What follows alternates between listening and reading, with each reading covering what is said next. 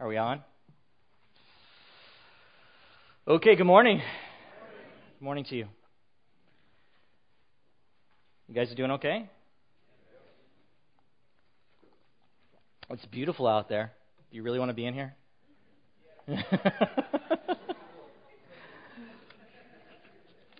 I can't hear all the comments, so that's probably good. I'll just pretend I knew what the answer was. Okay. We are in 1 John chapter 3. 1 John chapter 3, in God's Word, looking at verses 18 through 24 today. If you don't have a Bible, just grab one of those blue Bibles located underneath the seats around you. Turn to page 1022. That'll bring you to the text that we're looking at this morning. Titled this message, Brotherly Love. Brotherly love brings assurance. Back in the early 80s, some of you will remember, Tina Turner released a single. It did very well for her. It was called What's Love Got to Do with It? You remember the song? Are you singing it right now in your head? Some of you younger folks have no idea. Maybe you've heard it because your mom and dad listened to 80s music. I don't know, but 60s music. Wow. Now you're really dating yourself, brother. And she says in that song, what's love? I'm not going to try to sing it, but a secondhand emotion, right? Secondhand emotion or a old-fashioned notion. She's kind of just singing in the song that love is kind of, it reminds me of that other song that was in the 80s, Love Stinks. That was earlier than hers. It was called Love Stinks. It's just, what's love have to do with relationships after all? That's kind of the approach she had. Well, the world is a little confused about love, right? They are misinformed about love. And the reason they're misinformed about love is because their minds have not been informed about love through the Word of God. Through the Word of God. We know love by the Word of God. We know love because God demonstrated His love to us by sending Jesus Christ to die for our sins. And if we were to ask the Apostle John, what does love got to do with the Christian life? John would say, absolutely everything. Absolutely everything. Not only does it have everything to do with the Christian life, it has everything to do with Christianity. In fact, that word love in some form is used 287 times in the New Testament. Did you know that? 287 times in the New Testament. If you add up all of John's letters, which are the Gospel of John, 1st, 2nd, 3rd John, and the book of Revelation, if you add all the occurrences of love just up in those, it's 116 times of the 287 times John uses that word love. And just in 1st John alone, these 5 chapters that we're looking at, 46 times John will refer to love. What's love got to do with it? Everything. Everything. I was just thinking about that because we talk about love and it's kind of, I don't know if that somehow men turn their minds off when they hear that word because we think of sometimes like the world does, that ushy-gushy, emotional, sentimental stuff, right? But love is so much more than that. And we see that as we look into the Scripture. So let's look this morning in 1 John chapter 3, verse 18 through 24. Just follow along with me as I read from God's Word. The Apostle John writes this, Little children, verse 18, let us not love in word or talk, but in deed and in truth. By this we shall know that we are of the truth and reassure our heart before Him. For whenever our heart condemns us, God is greater than our heart, and He knows everything. Beloved, if our heart does not condemn us, we have confidence before God.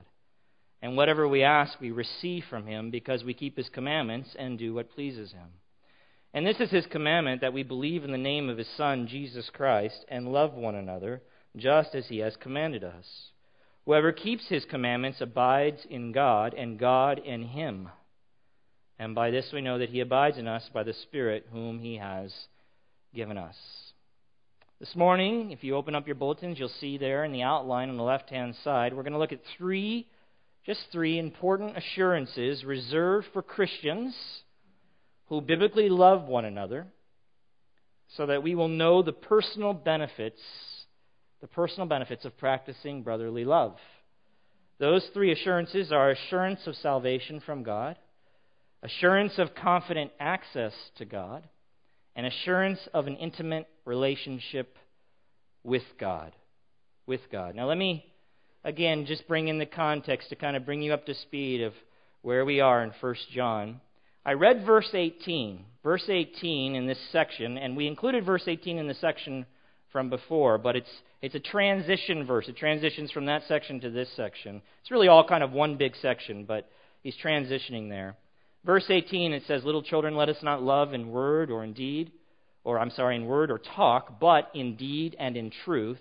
And that comes at the end of that section, verses 10 through 18, that we've been working through the past 2 weeks. In that section, verses 10 through 18, what we learned is that John made it very clear that genuine or authentic Christians are not characterized as hating one another. And when we refer to one another, when John refers to one another, in the context it means those in the Christian community. Fellow believers. But rather, Christians are to be characterized, according to John, by loving one another.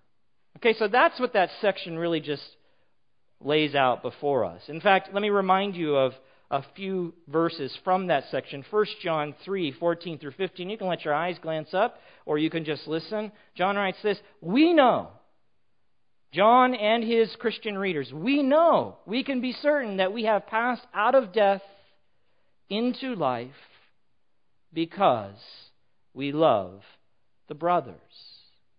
Whoever does not love abides in death. Everyone who hates his brother is a murderer. And you know that no murderer has eternal life abiding in him." That use of brothers and brother, okay, he uses it both ways there in those two verses.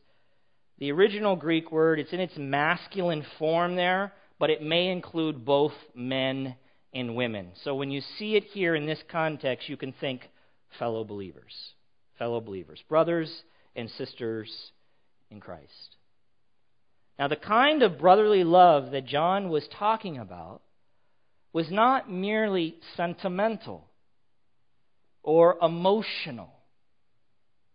Right? That's when we think about love, because of all of the songs about love and because of all the movies about love and because of the way people speak about love, often that is the limitation we place on that word love. It's emotional. It's sentimental. But John is saying it's more than that. It is sacrificial. It is sacrificial, and it manifests itself in actual deeds, acts of sacrificial love. According to verse 16 of chapter 3, we looked at this last week, John was thinking of love like Jesus' love. Like Jesus' love. A love, beloved, that was seen. It was seen. Not just heard, but seen. Jesus didn't just say, "I love you," but they saw his love in action. It was a love that was not just felt, although certainly you can say Christ's love was felt, but it was not just felt, it was seen. It wasn't just emotional, it wasn't just sentimental. It was sacrificial. It was played out in real life. It was manifested. It was made evident. It was declared by his acts of love.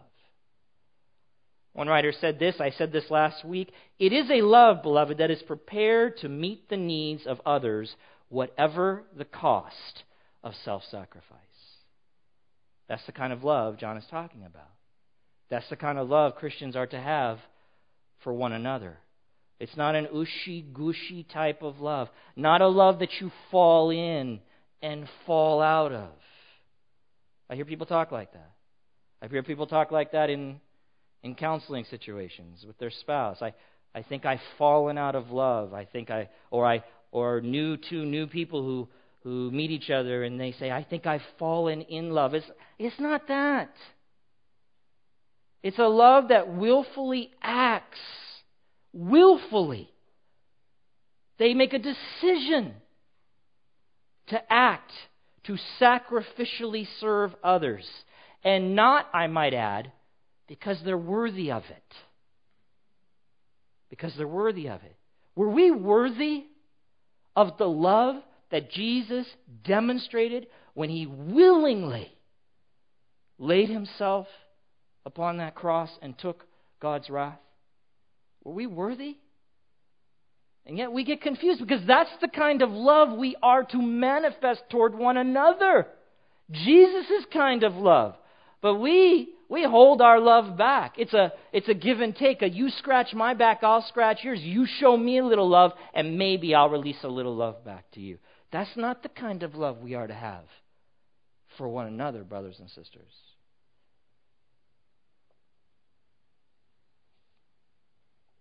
This love is not calculated that way. This kind of love is a divine love. It is a divine love. And in verse 18, now we step into our text here. In verse 18, John is encouraging Christians to express that kind of love for one another in real and meaningful ways. It is the evidence of love in the Christian community, he is saying, should not be limited. This is basically what he's saying. It should not be limited to mere words or kind thoughts or those type of things, but rather our love should be demonstrated in real deeds. Sacrificial deeds done for the benefit of the other. Done for the benefit of their brother and sister in Christ. Are you with me so far? That's the kind of love. This is a divine kind of love. However, we do those deeds sacrificially for the benefit of the other. However, John goes on to explain that the expression of this type of love in our life is not without benefits for the one who practices it. It's not without benefits for the one who practices it. And it is these benefits that I want to look at with you this morning. Okay? So we'll start with the first one. The first benefit that comes to us as those who practice this kind of divine love, as we see it manifested in our life, is assurance of salvation from God. Look back at the text with me. 1 John chapter 3, verse 19 through 20. There, John says, "By this we shall know that we are of the truth and reassure our heart before Him.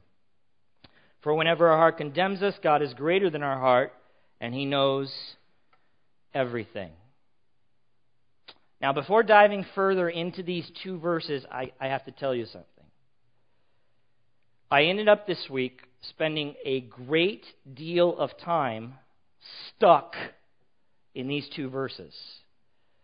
In fact, so much time that I had to finally say enough's enough because the week was progressing and I wouldn't have finished and been ready for Sunday. Why? Why did I get stuck in these verses? Well, these two verses, you may not know this, maybe you do, but they present numerous challenges to Bible translators and Bible teachers. Numerous challenges. I'm not going to share the details with you because that would bore you half to sleep about those difficulties. But because of those difficulties, and if you're curious, they are textual difficulties, grammatical difficulties, and exegetical difficulties, I don't believe, and here's what I want to tell you, because of those difficulties, I don't believe it's possible to know with absolute certainty exactly everything that John intended when he wrote these two verses. Okay? I don't believe it's possible. And fellow commentators would say the same thing. They'll give you an opinion, they'll give you an idea, but absolute certainty is hard to come by in regard to these two verses. But there is one thing I believe that is fairly clear, so I want to focus more in on that this morning, okay? I want to focus in more on that this morning. At the beginning of verse 19, John writes, "By this we shall know that we are of the truth." Okay, this one I can get. Let's break this statement down. By this. By what? By what? Well, the what or the this most naturally refers to what John previously wrote in verse 18. Remember, verse 18 comes before verse 19. The this is loving in deed and in truth. Loving in deed and in truth. In context then, by this in verse 19 means by practicing genuine acts of sacrificial love towards one another in the Christian community, or by a lifestyle characterized as loving your fellow believers in real and meaningful ways. That's the by this. Now look back at verse 19. By this, which is a reference to verse 18. So we've got that figured out. We've identified the this.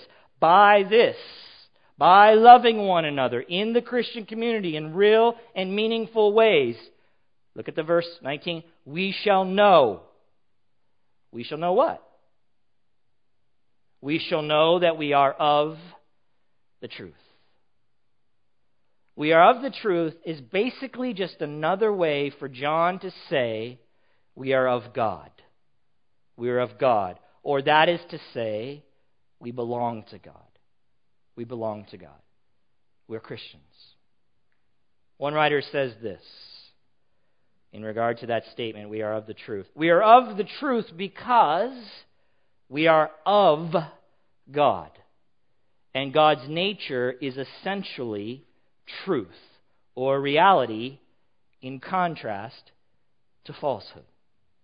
To be of the truth is to be of God. It is to be a Christian. It is to be a child of God. It is to say that we belong to God. To make it even more plain, knowing you are of the truth is equivalent, as I've just said, to being a child of God. It also means that you know that you have passed out of death and into life.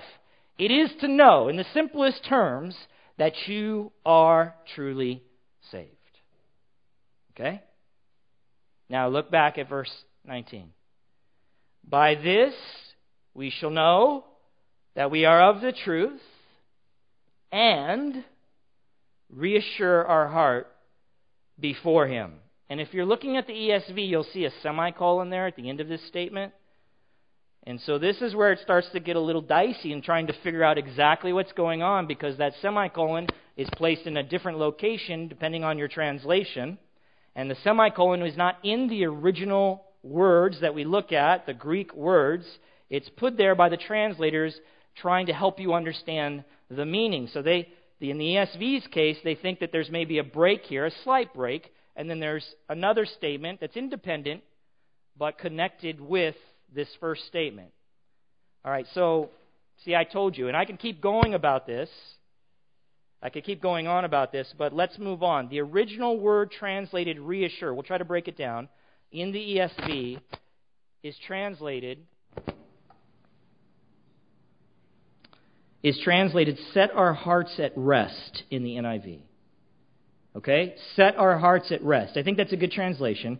The word translated reassure our hearts before Him, that word reassure is translated set our hearts at rest in the NIV, a different English translation of the Bible. Why do believers' hearts need to be set at rest? Why would they be disturbed? Now look back at verse 20. Look back at verse 20. The first part of verse 20, it says this in your ESV Bible, for whenever our heart condemns us. For whenever our heart condemns us. Now, I told you that there are some serious challenges with this text in translating and interpreting it. So, some Bible translations choose to put the whole sentence together, verse 19, and the first part of verse 20. They remove that semicolon. So, for instance, the New American Standard Bible, another very, very good translation, it reads this way. Verse 19, first part of verse 20. We will know by this that we are of the truth. We've looked at that. We've got that. And will assure our heart before Him in whatever our heart condemns us. Okay, now listen.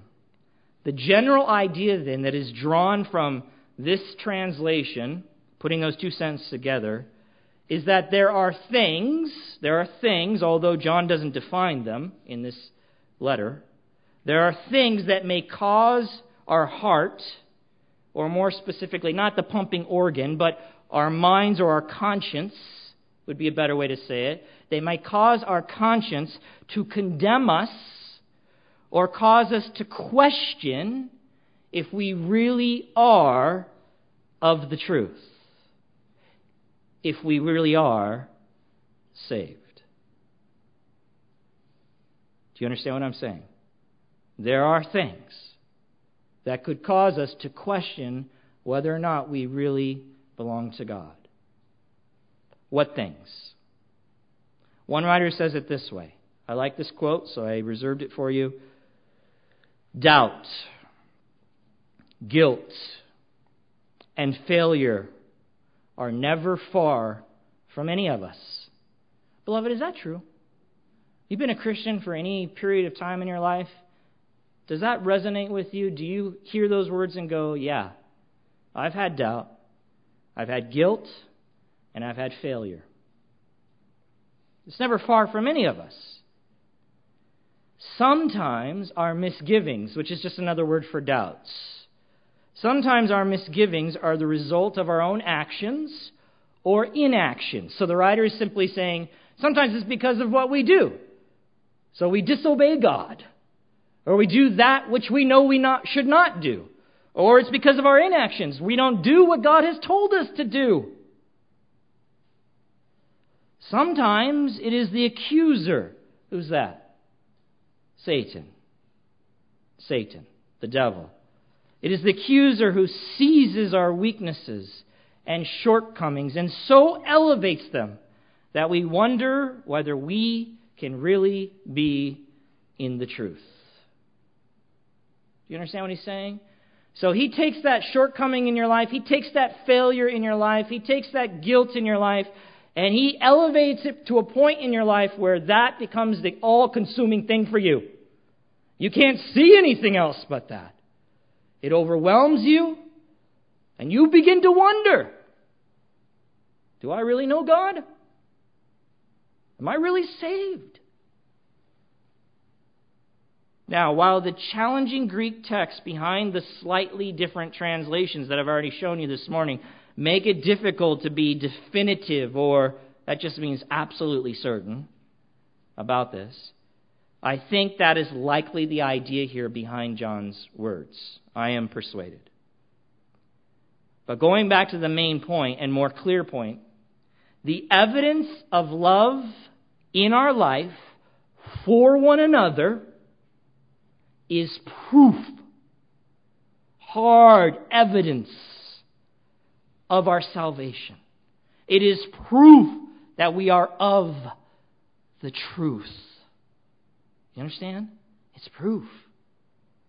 And if I understand the rest of this verse correctly, it is also the solution or remedy to a troubled or condemned conscience, which every Christian has from one time to another in their life. It is an important help to a saved person who might be questioning their salvation. What is an important help to a saved person who might be questioning their salvation? The manifestation of love in their life for one another. That's what John is saying. I believe that's what he's saying. The last part of verse 20 says, God, you can look back there, it says, God is greater than our heart and He knows everything. Again, it is hard to know for sure what John means here. It's hard to know for sure, but I'm persuaded that he's simply saying that even if you and I have doubts at times, and we do, and we will likely, about our salvation, even if our heart troubles us, God is greater than our hearts. He sees beyond the disturbing doubt and guilt that can paralyze us as Christians. And He recognizes us for who we truly are. His redeemed children who are loved by Him and have been implanted with the desire and given the power to love those who are born of Him. We're born of Him. He sees beyond all that stuff. He is greater. Our heart may condemn us, but God calls us justified, reconciled because of Jesus Christ. Now let me add this. Or let me ask you a question. Is it necessary for me to assure God that I'm His child? No. I don't need to, or maybe I should say it another way. Do I need to assure God that I'm His child? God knows either way. Okay? He knows. He looks beyond all this stuff. He sees right to the core. He knows who are His and He knows who aren't. You can't fool God. I can fool others. I can even deceive myself, but I cannot fool God. God knows everything. That's not the issue here. The real issue here that I believe John is getting at is I need to know that I am of God. I need assurance. I need confidence that I am God's child. I need it. I need it. Without that assurance, beloved, we will flounder around, likely. We will likely flounder around. You know what that means, flounder, right? Isn't there a fish named Flounder somewhere? Right, Little Nemo or something. But is this what? Little Mermaid? CF. Shh. Don't quote Disney movies up here. Okay, so flounder, they just they will lack purpose. They will have a hard time getting anywhere. The Christian who lacks assurance may be even drained of any enthusiasm to live for God. Why? I don't even know if I'm saved. All I see is guilt and doubt and fear and condemnation. And in that environment, it is very difficult to be motivated to live for God. To live for God. They can be overcome with depression. Anybody ever experienced depression? You don't have to raise your hand. I know you have. I have. It is, I'm trying to say the word right, debilitating. You can correct me later if that's wrong. Debilitating. It wipes you out. It takes you down. It zaps you of your strength, of your spiritual strength, of everything. It can leave you laid out on a bed.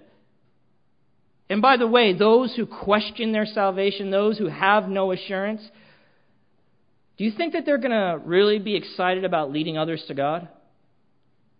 I doubt it. If they're questioning their own assurance, they're going to have a hard time telling others about Jesus Christ, the one they're not even sure if they have a relationship with. We need assurance, beloved. John wants his readers to have assurance. He writes it in 1 John chapter 5. He talks about them having assurance. I'm writing these things that you may know. That's why I'm writing these things to you, that you may know. That you may know, that you know, that you know, that you may not have any doubt that you are His. That you have eternal life. That you have salvation. Loving one another. Get this, beloved. Loving one another not only benefits those who receive that sacrificial love. It does. It's incredible, right? Isn't that obvious? But maybe this wasn't so obvious. Loving one another also benefits us. Manifesting that love to one another benefits us. Because it is by that love that we are reassured that we are loved by God. That we are loved by God. You know why? Because then we are able to see God's love working in us and through us as we personally witness that love being poured out on others in real ways. Does your heart trouble you about your position with God? Do you lack assurance about your salvation? Beloved, if, and that's an if you are truly saved, John doesn't want it to be that way. It need not be that way. That need not be the characteristic of your life, that you are always constantly in a position of questioning, doubting, feeling condemned before God, wondering if you really are of the truth. It need not be that way. He says, let your love manifest itself, because by this, you see that happening, by this you will know, you will have assurance. And the if is a big if, because sometimes we question our salvation because we aren't saved. So don't cast that away too quickly. Sometimes that's a reality.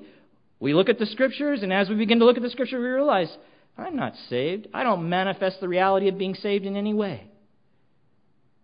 But if you are saved, John is saying, don't let your love just be in word and in talk. Show it. Pour it out. And when you do that, you'll know. You'll be assured. Your heart will be reassured. When things come against you, oh no, I know I'm saved because I see God's love being manifested through my life.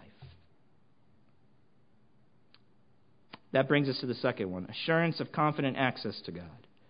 Assurance of confident access to God. Look back at the text. 1 John chapter 3, verses 21 through 22. Beloved, if our heart does not condemn us, we have confidence before God, and whatever we ask, we receive from Him because we keep His commandments and we do what pleases Him. Now remember, the context is still loving one another. That's still the context. John hasn't left that subject yet. He hasn't moved to a different topic. He's still talking about loving one another. So follow the logic with me here, okay? The Christian who practices love for one another will know by the evidence of that love that they are truly of God.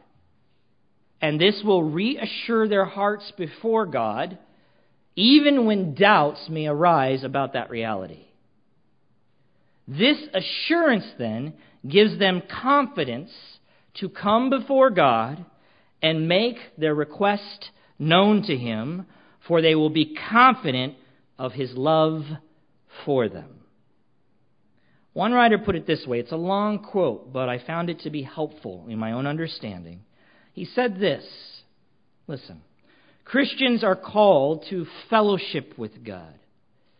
But if they are guilt-ridden, that means weighed down with guilt, and conscience-stricken, rather than seeking that fellowship or enjoying it, they will flee the presence of God.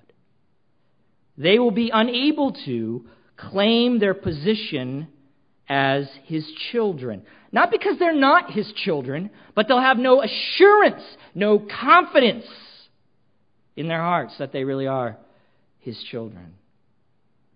Nor will they dare seek answers to prayer that He alone can provide. On the other hand, those who have His peace in their hearts will have confidence, not only at His appearing, as John talked about earlier, but in the ordinary here and now relationship to the Father, especially as it involves prayer. Believers will stand in His presence naturally as those who are supposed to be there because He has so provided for them. I think that's it. Now, just to be clear, just to make this statement, this confidence before God that John speaks of is not based on a false assumption that we have somehow earned the right to come before God or to declare a hearing with God because I have faithfully loved one another. That's not where the confidence comes from. You know, God, I have a right to come before you because I've been obedient, I've been loving one another. Rather, it comes from the manifestation of love for one another in our life that then assures us that we actually are of God, that we are born of God, that we are His children. It assures me of that. And therefore, as His child, I have a right, a privilege to come before my Father in prayer and ask. I have no fear in coming. It is natural for a child to come to his father and ask. But I gotta know I'm His child. And so I believe that's the connection. This manifestation of love in our life reassures us that we are His children, that we are saved, and gives us confidence to come before our Father as His child in prayer. Now, I'll comment quickly on verse 22, where it says, whatever we ask, we receive from Him. Ooh, Ooh, wow, that's a great one, isn't that? So does that mean if I ask God for a Ferrari, I should expect it? Right? It goes something like this. God, I will use that Ferrari to serve you and to love others, I promise. And of course, I have this verse here that I can rip out of its context to prove that whatever I ask of you, certainly I shall receive.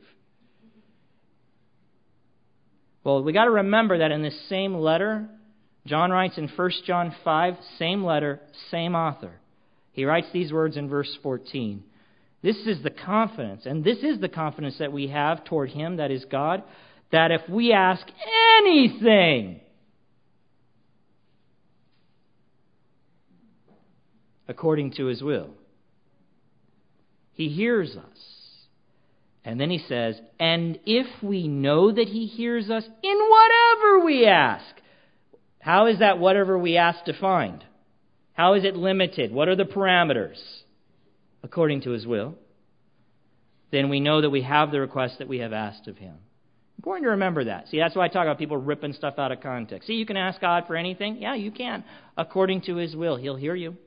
He'll answer. He'll respond. That same idea, asking according to His will, that same idea in 1 John 5:14, it's being communicated in 1 John 3, just in a slightly different way, in verse 22. Look back at it. I'll show you what I mean.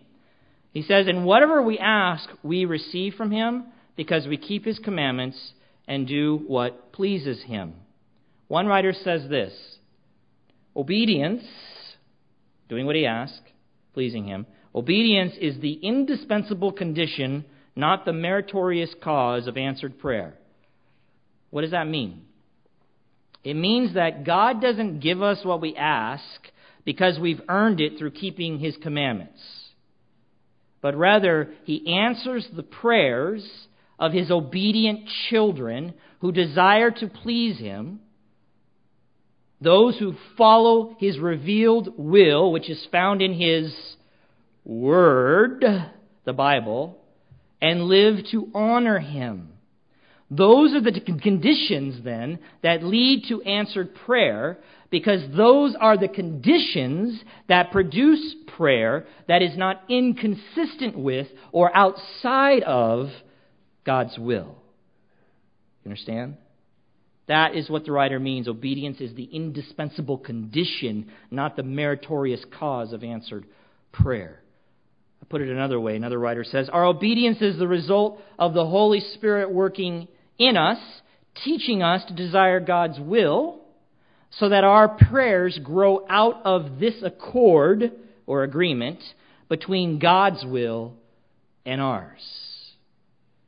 Or to say it one more way, to obey His commands is the condition of being heard, simply because such obedience is the evidence that our will is in inward harmony with God's. Hopefully saying it multiple ways will help you get the point. I mean, after all, and I've heard this said, and I think it's good to remember, prayer is really about aligning our wills with God's will. That's really what prayer is about. And that is a process as we surrender and obey Him and are in line with Him and are doing everything that we can to please Him and to obey His revealed will, that our prayers then will be manifested in that same light. You don't switch up. You're not a guy who's seeking to obey God and do what pleases Him, and then your prayers go against that. That doesn't make sense. They're consistent with that. So it is faithful obedience to His commands, like loving one another, that can calm our condemning hearts and assure us of our saving relationship with God and give us the confidence that we need to come before Him in prayer and expect to hear Him respond. Now let me ask you a question. How desperate is our need? How desperate is our need to continually and regularly go to God in prayer? How desperate is our need, beloved? If you don't know, it's desperate. We are a needy people. Take God out of the scenario, we crumble. We would crumble.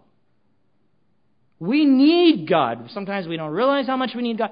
We need God. John knows his readers need God. John knows his readers need to have confidence with God, that they might go to God on a regular and consistent basis. We need Him. And how unnecessarily we forfeit the blessings that come from prayer because our doubting or condemned hearts keep us from going to our Heavenly Father. See? We need assurance. We should not be the ones running from Him. We should be the ones continually running to Him. And beloved, we will find a new confidence to boldly come before our Father in prayer when we love one another as God has commanded us to. See? See the connection? Benefits to us. Finally, assurance of an intimate relationship with God. Third benefit. Quickly. 1 John 3:23. Look back at the text in verse 24.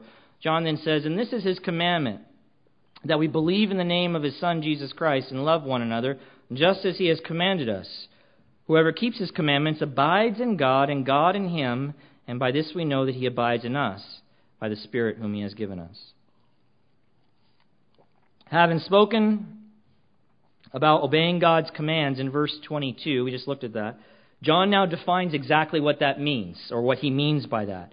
Christians must believe in Jesus as the Christ, as the Son of God. That's the first one.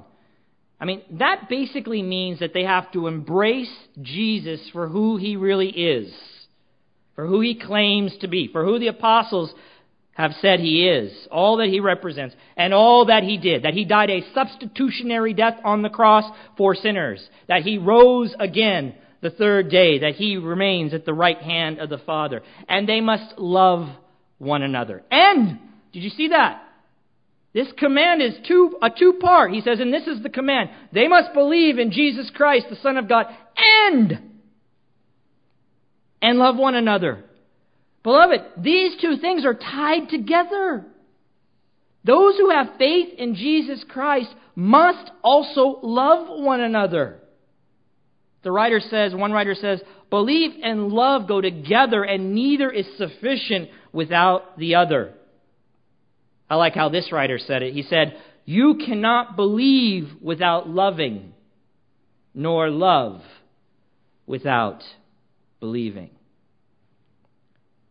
Beloved, there is an unbreakable link in the Scriptures between saving faith in Jesus Christ and loving behavior toward other Christians, toward one another.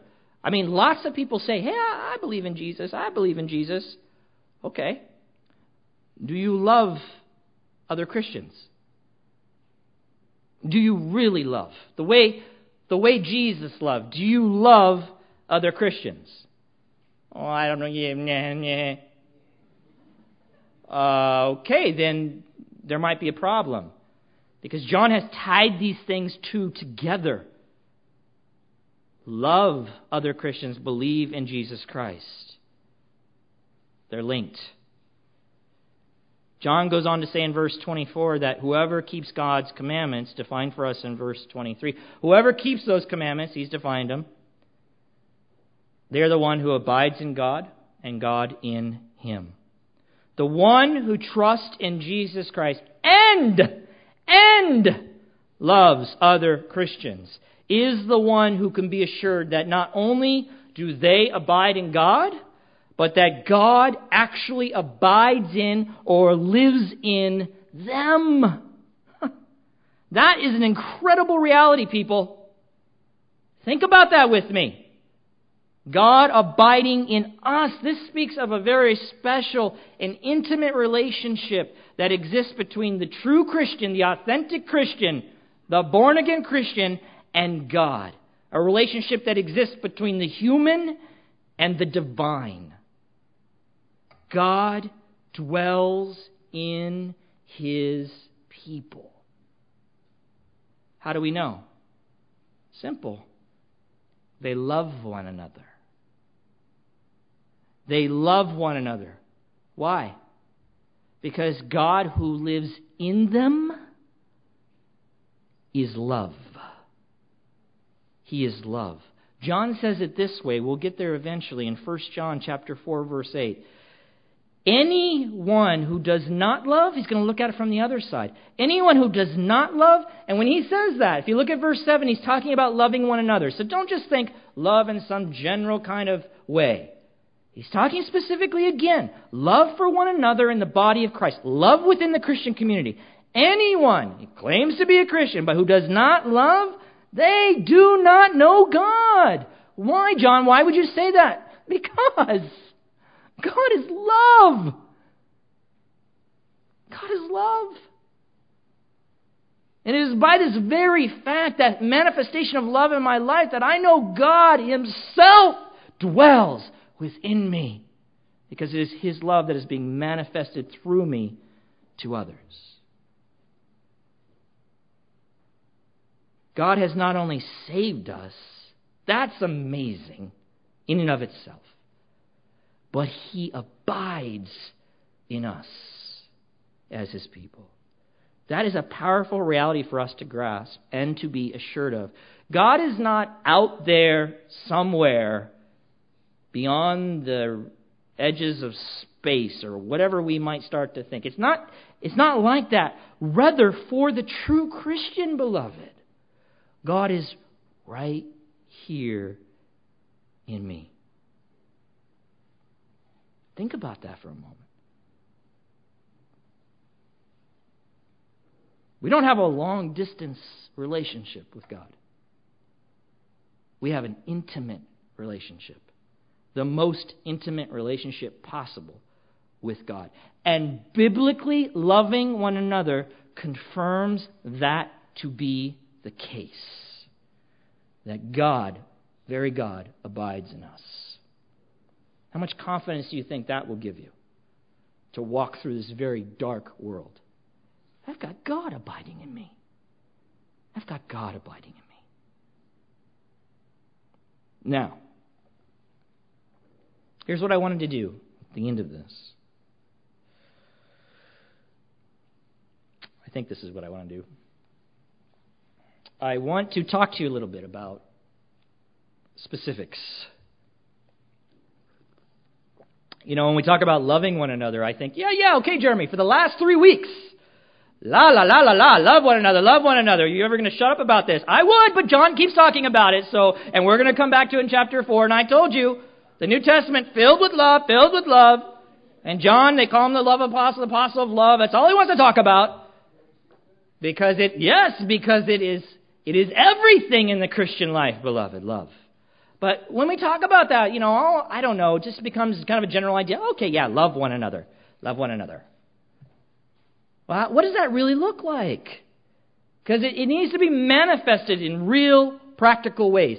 Can I give you an idea of how it could look like? There are many ways, so I'm not limiting to this.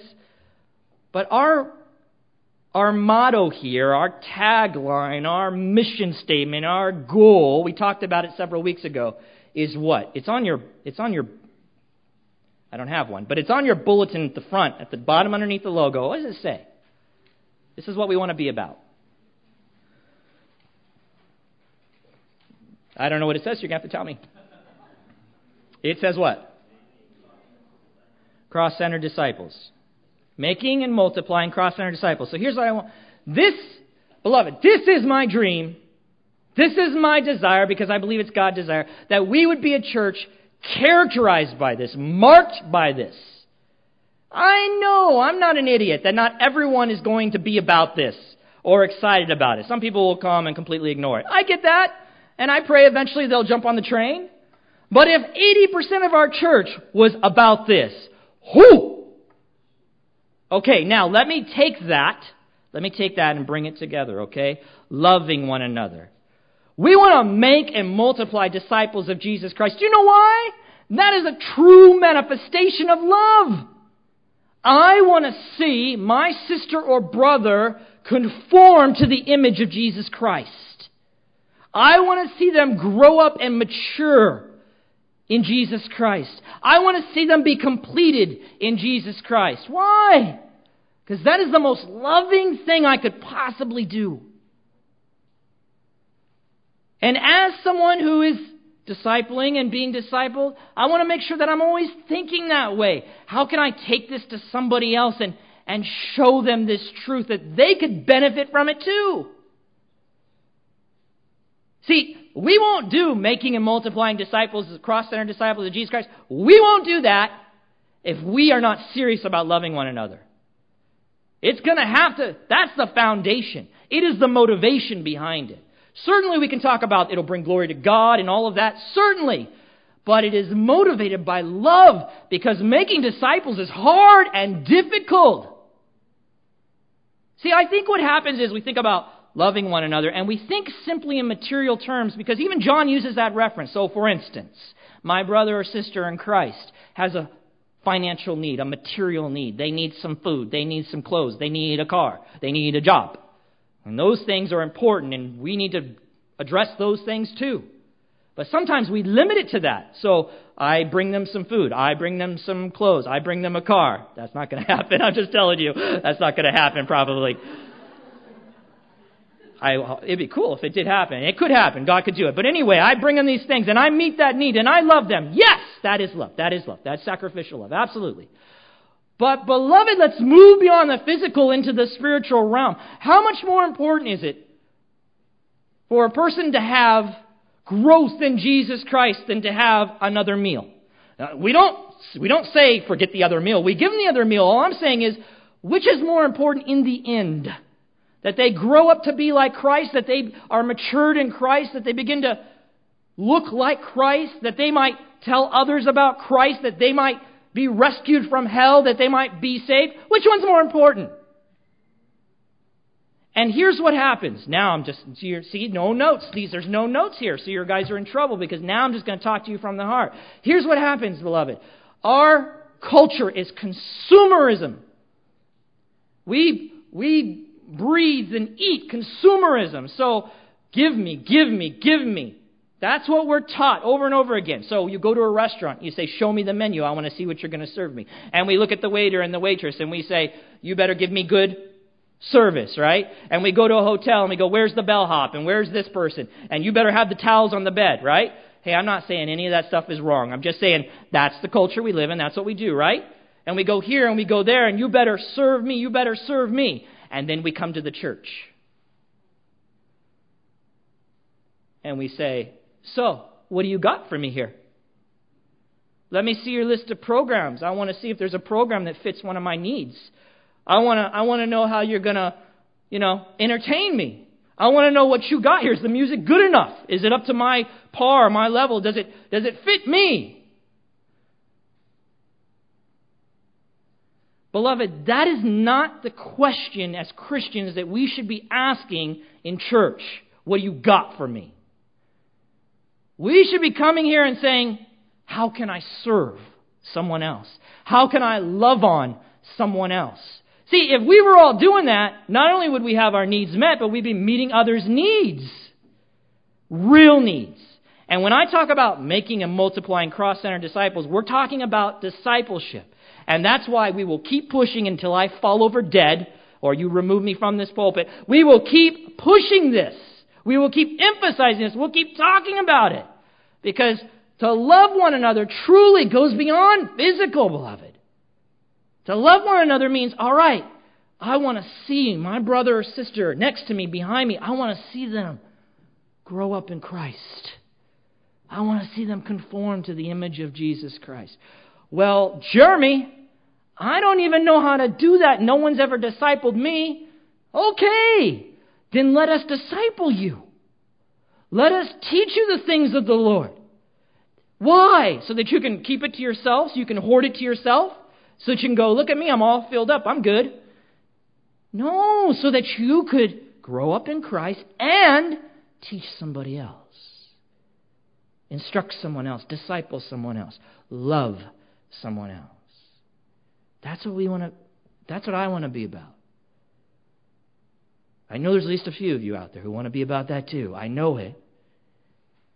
I'm just hoping the majority of us would be that. When we talk about this loving one another, it's not out there somewhere. It's not some general idea. It's real. It's meaningful. It's specific.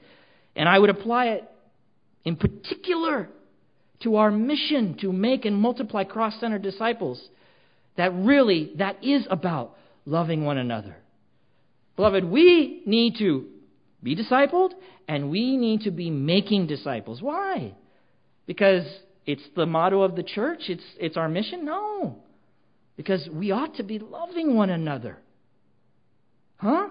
We ought to be loving one another. And guess what? It's so cool. Loving one another just not only benefits the other person, it benefits us. Because when I begin to manifest that reality in my life, when I begin to sit with people and by the way, I'm just going to throw this out here too. Discipling one another, that's when love really steps in. Because when I'm talking about discipling one another, I'm not talking about, hi, Senia, I love you. See you later next Sunday. I'm not talking about that. I'm talking about getting into Senia's life. I'm talking about me and Senia getting to know each other. About me and Senia being transparent with one another. Have I said your name too many times, Senia? The lady right over there. We're transparent with one another. Guess what? She's going to find out stuff about me that's not nice. I'm going to find out stuff about her that's not nice. That's the reality. That's the reality. And we're going to rub each other the wrong way. That's going to happen. And we're going to have to love. Yeah? We're going to have to love. Oh, it's a totally different situation. Just come in here Sunday. Hi. Go back. Come back next Sunday. What is that? Beloved, I'm going to tell you right now, that's not loving one another. That's not what John was thinking about. And he certainly wasn't thinking about, dropping off a few cans for the homeless. That's not what he was thinking about. He was talking about life on life, pouring our lives into one another, that we may see each other mature into Christ-like disciples. That I might spend time with Senia, pour my life into her, love her, that she might love others.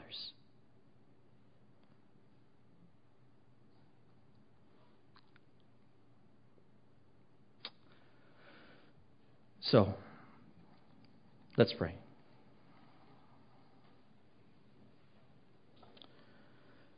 Father in heaven, I long and I pray for that this body would really be about your business. That it would be more than just a gathering on Sundays. And be more than some people that want to get together for a few minutes. But it would be about a body of Christ that is committed to Jesus Christ, is following after Jesus Christ, and desires to make disciples of Jesus Christ. Well, that means they'll have to be disciples. They'll have to be learners. They'll have to be students so that they have something to share. They have something to give.